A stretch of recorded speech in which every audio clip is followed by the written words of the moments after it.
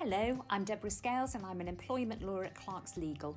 I'm recording this podcast on the 18th of February 2021 and my topic is HMRC's light touch penalty regime around the new IR35 rules. A few days ago, HMRC published its policy paper explaining how it intends to help and support organisations which must comply with changes to the off-payroll working rules, often known as IR35.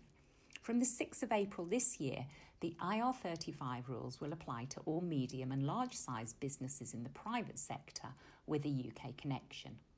The policy paper sets out HMRC's compliance principles and under what circumstances HMRC will investigate suspected tax avoidance. It contains examples and links to further HMRC guidance. HMRC clearly recognises the complexities faced by organisations now having to prepare for the IR35 rules.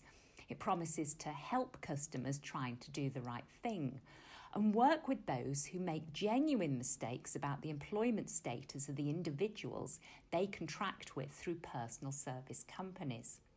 HMRC has reiterated its pledge that in the first 12 months it will not impose any penalties for inaccurate status determination statements, providing that all reasonable care has been taken.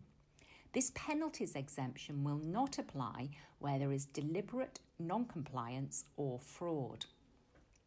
Whilst this supportive compliance regime is to be welcomed, businesses should not be complacent. Genuine mistakes will not be penalised, but they may not be forgotten either.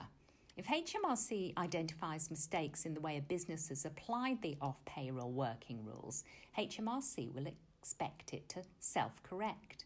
And HMRC may do follow-up checks by reviewing available data such as PAYE real-time information. If a business agrees to correct a mistake by changing a contractor's status determination, HMRC may check that tax and national insurance contributions have been accounted for. If a business agrees to update the client-led status disagreement processes, HMRC may contact them to check that the new process meets the requirements of the legislation. HMRC also says that it will, as opposed to may, follow up businesses to confirm they become compliant and pay taxes that are due if they identify that the business, 1, didn't take the opportunity to correct mistakes, 2, are continuing to make mistakes, 3, are making new mistakes. If you'd like further assistance on the many challenging issues around IR35 or a copy of our FAQ, How to Prepare for the New Rules this April, please contact us on 0118 958 5321 or email contact@clarkslegal.com or visit our website clarkslegal.com. Thank you for listening.